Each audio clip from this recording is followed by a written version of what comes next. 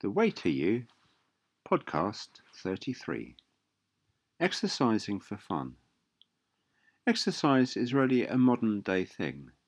At least exercise for the sake of itself and as the route to fitness, which until recent years was never a concern. Now fitness is lumped in with health, which again we are far more concerned about than our fathers and grandfathers. This is not surprising. For a number of reasons it is a flashpoint in people's lives. Of course, people are trying to live longer and healthier, yet they have more sedentary lives in the main. People are far less likely to have physical effort involved in their work unless they are labourers and similar.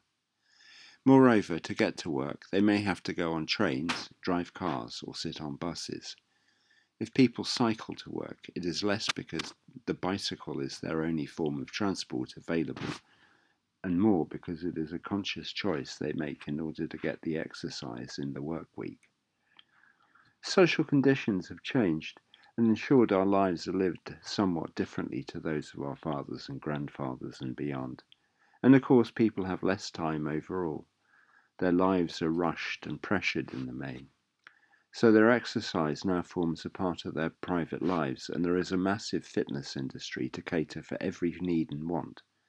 In the main, this is great, and it is supported by the medical profession as is keeping our bodies free from excess weight. Proper weight concerns tie in very easily with exercising, as most weight loss programs include exercise as part of them. As fat comes off, muscle goes on.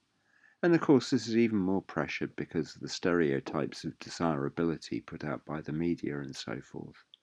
Being ripped is great. Being flabby and unfit is not. Of course, this is quite a basic overview, and there is plenty more to be said, and there are differing forms of fitness which are covered by differing types of activities. Being a consumer-driven activity by and large, the industry wants to get us involved in certain activities which are lucrative for them. For instance, the industry makes little out of those who choose running, and can only make a profit from the kit people use. Otherwise, it is a freebie. Gyms, on the other hand, can be charged for and are.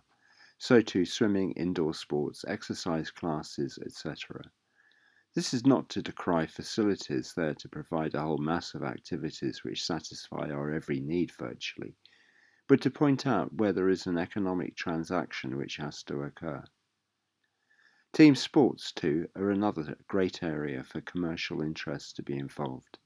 Kit is important as well as accessories, and therefore the advertisers are heavily involved getting us to look at their clients' products before we look at others.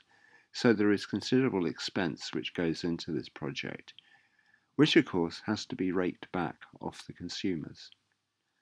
To be fair, this is capitalism at work in a way which does enhance our lives and keeps us within acceptable norms of health and fitness by and large. Yes, the megabucks are there, but so is the dedication of people desiring better health and greater fitness for longer. Being fit is a wonderful feeling. There is a great sense of pleasure to be had from feeling sleek and toned and physically capable. There is an emotional mental high which people get when they exercise, which few other things gives them. Positive addiction is quite common, while the downside is that one has to keep it up regularly. For most weight loss enthusiasts, exercising becomes an intrinsic part of the regime and contributes massively both to the maintenance of good health and also to the overall sense of well-being.